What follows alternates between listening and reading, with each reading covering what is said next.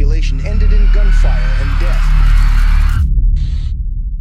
The FBI has come in for a lot of scrutiny these days. A 2018 poll from Penn State University found that just 45% of political independents say they trust the FBI most or all of the time. Only 39% of Republicans, only 67% of Democrats trusted the agency. Over the past few years, those numbers are becoming even more stark thanks to the perception by Republicans that the FBI has been weaponized on behalf of the Democratic Party and against Donald Trump. But what is the FBI? What's it supposed to do? Do we even need it? This video is sponsored by our friends over at Birch Gold. Alrighty, so let's start at the very beginning. The FBI was born in 1908 because there were concerns across the country about state crime moving across state borders. Remember, the United States is a very, very large country. Most crime happens intrastate, right, inside each state. And so state criminal law typically covers that stuff. But as the country grows larger and more populous, now crimes are happening across state lines. Virtually all law enforcement had been done to this point within state borders. There wasn't federal force with the power or ability to even really enforce the criminal law across state lines. So Teddy Roosevelt, who was a really nationalist, kind of big government thinker, his attorney general was a guy named Charles Bonaparte. Yes, actually related to Napoleon. He actually had to borrow Secret Service agents from the president to investigate federal crimes. Well, in May 1908, Congress steps in and they stop Bonaparte from doing even that. So Bonaparte, he's puzzled. He needs to focus in on crimes that are crossing state lines. So he actually just goes out without any congressional authorization and he hires 9 Secret Service agents and 25 more agents and he puts them directly under him and then he has them coordinating with the DOJ. So that order was put out July 26th, 1908, and the FBI is usually dated from that period. So the first thing to recognize is that the FBI is established with no statutory authority. Now later, Congress is going to rectify that. The aggressive executive branch under Teddy Roosevelt continues to authorize this stuff, and Bonaparte ends up leaving the administration after a few more months. The new attorney general is a guy named George Wickersham. He comes in and he officially renames the investigative department the Bureau of Investigation. And just as with every single federal bureaucracy, eventually Congress does get involved, and then they're like, oh, well, this thing's already here. We may as well give it a bunch of money. So by 1915, we have moved from 9 agents and 25 adjuncts to now 300 employees working for the organization. Okay, so during World War I, this is really when the FBI starts to explode because it was handed the job by Woodrow Wilson of enforcing the Espionage Act and the Sabotage Act, supposedly fighting off foreign spies. Woodrow Wilson was very paranoid about spying in the homeland. He also happened to be kind of a fascist, and so he was using the FBI to crack down on political opponents as well. It sounds familiar. It should sound familiar. There's always been a battle since the very beginnings of the FBI between the political side of what the FBI does, namely, are they looking into political opponents? Are they going beyond their remit? And actually looking into crime. The unprofessionalism of the new force actually came to a head during the so-called Palmer raids. The DOJ at this point was under a guy named A. Mitchell Palmer. His deputy was J. Edgar Hoover. They initiated a series of raids and arrests against communists. Now, to be fair, the raids did follow a series of bombings in 1919 by the communists. So again, as with pretty much everything in government, it's sort of a shaded story, right? In 1919, you get the Palmer raids, and they're directed against the communists. Okay, one of those bombings by the communists actually destroyed Palmer's home. The raids picked up hundreds of individuals who actually were associated with the Union of Russian Workers, and they were arrested. They even uncovered a bomb factory. So the threat was real. But as always, when it comes to national security and the growth of federal bureaucracy, they take a threat that's real and they blow it up beyond what's real, and then you end up moving beyond your remit. So in the end, thousands of people get arrested, many without just cause. Palmer said there were 300,000 communists in the United States. Palmer himself had ambitions toward the presidency inside the Democratic Party. By this point, Woodrow Wilson was no longer there mentally, and so there was a big fight on inside the Democratic Party who was going to succeed him. Even early on, we were talking about politicization of the new agency from like the very outset. The overreach was eventually discovered, led to the end of the raids, and then things got even worse. So in 1923, it turns out that the FBI had sent agents to spy on opposing members of Congress, which led to the ouster of the FBI's head and his replacement by J. Edgar Hoover, who then leads the agency for the next several decades. Right? He actually did a good job of cleaning out the most politicized agents. He implemented a meritocratic hiring procedure, sort of a career bureaucrat. One of Hoover's great achievements was the consolidation of criminal records, right? This is why now, when you look up criminal records federally, you're looking at the FBI records, right? When you look at how many murders are committed, it's the FBI gathering those records. Also, the FBI starts doing things like fingerprinting. They become more scientific. By 1929, the FBI is now the central clearinghouse for all stats, for all crime stats in the country, right? So all of that data is coming into the FBI. Now, at the very same time that the FBI is becoming more professional, they were handed a wonderful gift. Prohibition. Prohibition happens, and suddenly vast increase in violent crime thanks to bootleggers and gangs. It's like the era of Al Capone, St. Valentine's Day Massacre, and all the rest. Local law enforcement was fully outgunned by the criminal underground because local law enforcement was not national in scope. Many of these criminal enterprises or national in scope. And so the FBI becomes the tip of the spear in tracking down the most violent of these criminals. And so you get all of these very famous situations in which the FBI is tracking down like John Dillinger, and the FBI is tracking down Bonnie and Clyde, and they're called G-men. They're now national heroes with the congressionally approved ability to arm up and arrest. By the way, up until this point, the FBI isn't actually called the FBI. It's still the Bureau of Investigation. It wasn't until 1935 that you finally get the name FBI, right? That's the point where Congress finally says this is called the Federal Bureau of Investigation. The FBI's victories over the criminal underground during Prohibition leads to, as always, expansion, because once you have a bureaucracy in place, it just keeps expanding. So during World War II, FDR decides that the FBI needs to keep tabs on supposed communists and fascists, just like Woodrow Wilson did during World War I. So this was actually before the CIA even existed. So the FBI was also working with American embassies gathering information abroad. So the remit was actually super broad. The CIA later splits off because of legal issues about gathering evidence abroad and using it in domestic cases at home and all the rest of that sort of stuff. In the aftermath of the Pearl Harbor attacks on December 7, 1941, the FBI arrests almost 4,000 aliens in 3 days. You have to give Hoover credit for this. He did oppose the mass internment of Japanese Americans. FDR overruled him. But the FBI's main mission to prevent sabotage, it was largely a wild goose chase because there really weren't any serious acts of sabotage inside the United States.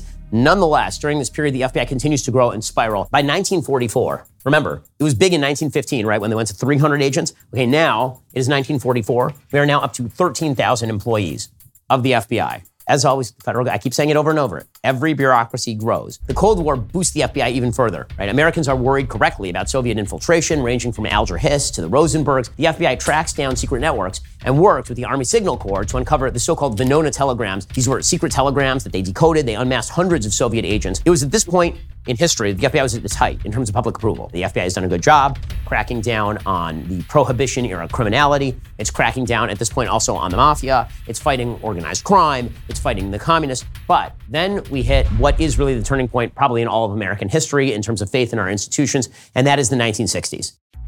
We'll get to more on the history of the FBI in just 1 second. First, if you've learned nothing from this video, what you should have learned is that you really shouldn't trust government agents. I mean, it's a serious problem. So this is why it's kind of a problem that the Biden administration recently announced its plan to hire 87,000 new IRS agents in 2023, many of whom will be bearing arms as they hunt for your money. You need to secure your savings in a tax-sheltered account right now. Birch Gold can help you do just that. Birch Gold Group helps you hold gold and silver in a tax-sheltered retirement account to protect you from big government tyranny. Plus, throughout history, gold has always been your best hedge against inflation. A diversified savings can protect you from downturns in the market. Text BEN to 989898. Birch Gold will send you a free information kit on diversifying into gold tax-free. Take the necessary steps to hedge against inflation today. Protect your hard-earned money. Get your free information kit by texting BEN to 989898 right now. Again, text BEN to 989898 to get started. Join my friends over at Birch Gold. They will help you get that free information kit on diversifying tax-free. Text BEN to 989898. So when we hit the 1960s, suddenly the FBI is now considered the movement of the establishment, evil, and it's directed against the rebels who are going to fix America. The combination of left-wing tacit support for communists abroad, including in Vietnam, and the FBI's own failures and malfeasance during the civil rights era brought things to a head. Right? So yes, the FBI screwed it up, and yes, America was moving to the left, and this combination really sinks faith in the FBI. The anti-Vietnam War movement was, in fact, at least in part, coordinated by communist movements from abroad. It also had tons of violence and radicalism, including terrorism. There were huge numbers of bombings throughout the 1960s and early 1970s. On race, the FBI was not to blame for hate crimes in the South leading up to the 1960s. The FBI literally had no statutory authority, for example, to go after lynching. Right now, lynching is a federal crime. But at the time, lynching was not a federal crime, right? That's a very recent development, lynching being a federal crime. And there's big debate, you remember this, a few months ago over whether it needed to be a federal crime because after all, local police forces will do something about it. That debate should have been had in about 1950, right? Maybe 1930, maybe 1890, right? That's when that debate should have been had because you had states that actually were looking the other way on lynching. You needed federal forces to stop the lynching. In the aftermath of the Civil Rights Act of 1964, the FBI is given massive new powers to enforce civil rights. But these powers then come into conflict with a rather uncomfortable fact, which is that some civil rights movement leaders had communist fellow travelers. This is one of the big stories about MLK, is that the FBI thought that MLK was actually a communist fellow traveler because of his economic program. He did have ties, not because he was actually a communist agent, but he had ties with people who were in fact communists. All of this leads to the famous counterintelligence program, COINTELPRO, right? There's a big buzzword that you'll see in sort of the Noam Chomsky left. This is the one that really, I think, undermines the credibility of the FBI almost for all time. The counterintelligence program was initiated by the National Security Council in 1956. It was designed to target the Communist Party, the Socialist Workers' Party,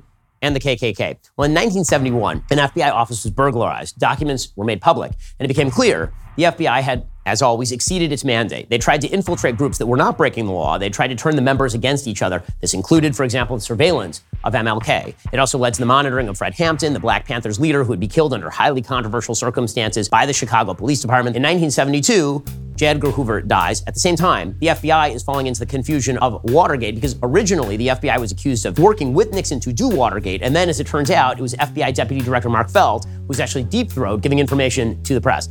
All of this chaos and institutional doubt leads to the first really serious oversight campaign against the FBI. So in 1973, the General Investigations Division reorganizes in order to monitor terrorists and other threats under the auspices of the National Security Division. In 1976, the so-called Church Committee in the Senate investigates the overreach of the FBI and the CIA. So by the time you get to the 70s, you got things like in 1973, reorganization of the FBI. In 1976, you have the Church Committee. In 1978, you get the Foreign Intelligence Surveillance Act, right? When you hear about FISA warrants, this is what we're talking about. The idea here is that if you want to actually surveil people, you have to make sure that you have a warrant from a judge. Now, as it turns out, judges basically will just sign anything that says warrant on it, and that's a real problem, right? That's what came up during the 2016 election cycle with regard to Carter Page. By the 1980s, the mission has now shifted again. So there's been new legislation, there's new monitoring, and all the rest. We now have a new mission because criminality always changes its form. So by the 1980s, you're talking about drugs, international terrorism. These are now the remits of the FBI. Maybe the most infamous action from the FBI during this period comes at Waco in 1993, when at the behest of Bill Clinton, the FBI invades the Branch Davidian complex, killing some 80 Americans in a conflagration on the scene. Again, whenever you have massive law enforcement and that incompetence is brought to bear, it typically does not end amazingly well. Meanwhile, the FBI is becoming more active in cooperating with other countries overseas. They're establishing dozens of offices abroad. This is largely because, again, you can see the FBI being in charge of international terrorism is weird. It really should be the CIA, right? But the FBI is involved because the idea is that this is actually a domestic law enforcement problem. And so this was also combined with the idea that we shouldn't take terrorism super seriously. It's kind of serious, but not super serious. Then, of course, you get September 11th, right? When September 11th happens, the FBI is given massive new surveillance powers by the Patriot Act. There are a lot of people at the time who are worried about this because they're like, wait, every time we give the FBI power, it exceeds its remit every single time. And they're right about that. At the same time, we do want to prevent the next 9/11. So the Patriot Act is put in place. The FBI begins reworking itself again as a big counterintelligence office in the mold of the original office with like a big mandate, like what they were doing in the 30s, going after communists, going after suspected fascists, going after sabotage. The FBI Joint Terrorism Task Forces explodes. Becomes huge. The FBI is now allowed to coordinate with the CIA, sharing a good deal of information, right? They're getting rid of what they called the Chinese wall between the FBI and the CIA, which prevented the sharing of information. That was designed originally to preserve the rights of Americans, so you didn't have foreign intelligence information being used against American citizens, but it also prevented the sharing of information that would have prevented terrorist attacks. The FBI is now able to coordinate with local law enforcement in a much more powerful fashion, and they're doing a lot more international law enforcement. By the middle of the 2000s, it's fair to say the FBI is more powerful than it has ever been. By this point, by the middle of the 2000s, you're talking about greater than 20,000 employees. They have more employees than during World War II. They have a budget of over $10 billion a year. This is a large budget. The FBI is directly responsible to the AG. Its activities are now overseen by the Director of National Intelligence. So, how well did the FBI do in the post-9/11 era?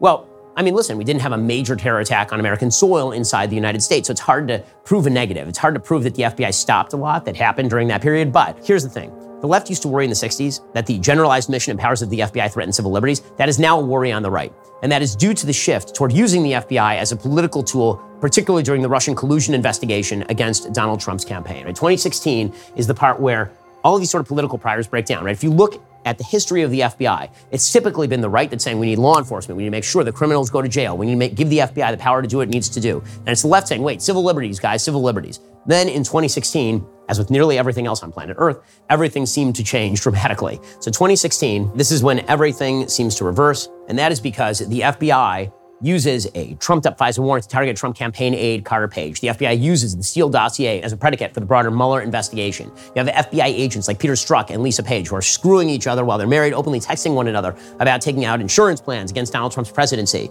Yet the Mueller investigation spending tens of millions of dollars on a far-fetched conspiracy theory that Trump had basically worked hand in glove with Vladimir Putin to rig the 2016 election. And then you have the FBI director, James Comey, working the Steele dossier into public view, turning it over to Trump and leaking that news to the news outlets so that they would then print that, also changing the status of a law regarding storing of classified information, letting Hillary Clinton off the hook. right? So by this point, the right is like, okay, the deep state is there. All the worries about the FBI are real. We agree. But now is what the left goes, wait, no, now we trust the FBI. These guys, they're doing the right thing. I mean, Donald Trump must have done something. So as always, the way that Americans feel about a particular institution depends almost wholly on where they stand in partisan fashion about what the institution is doing today. Very few people have sort of a consistent view of what the powers ought to be and how they ought to be curtailed and how they ought to be consistently applied.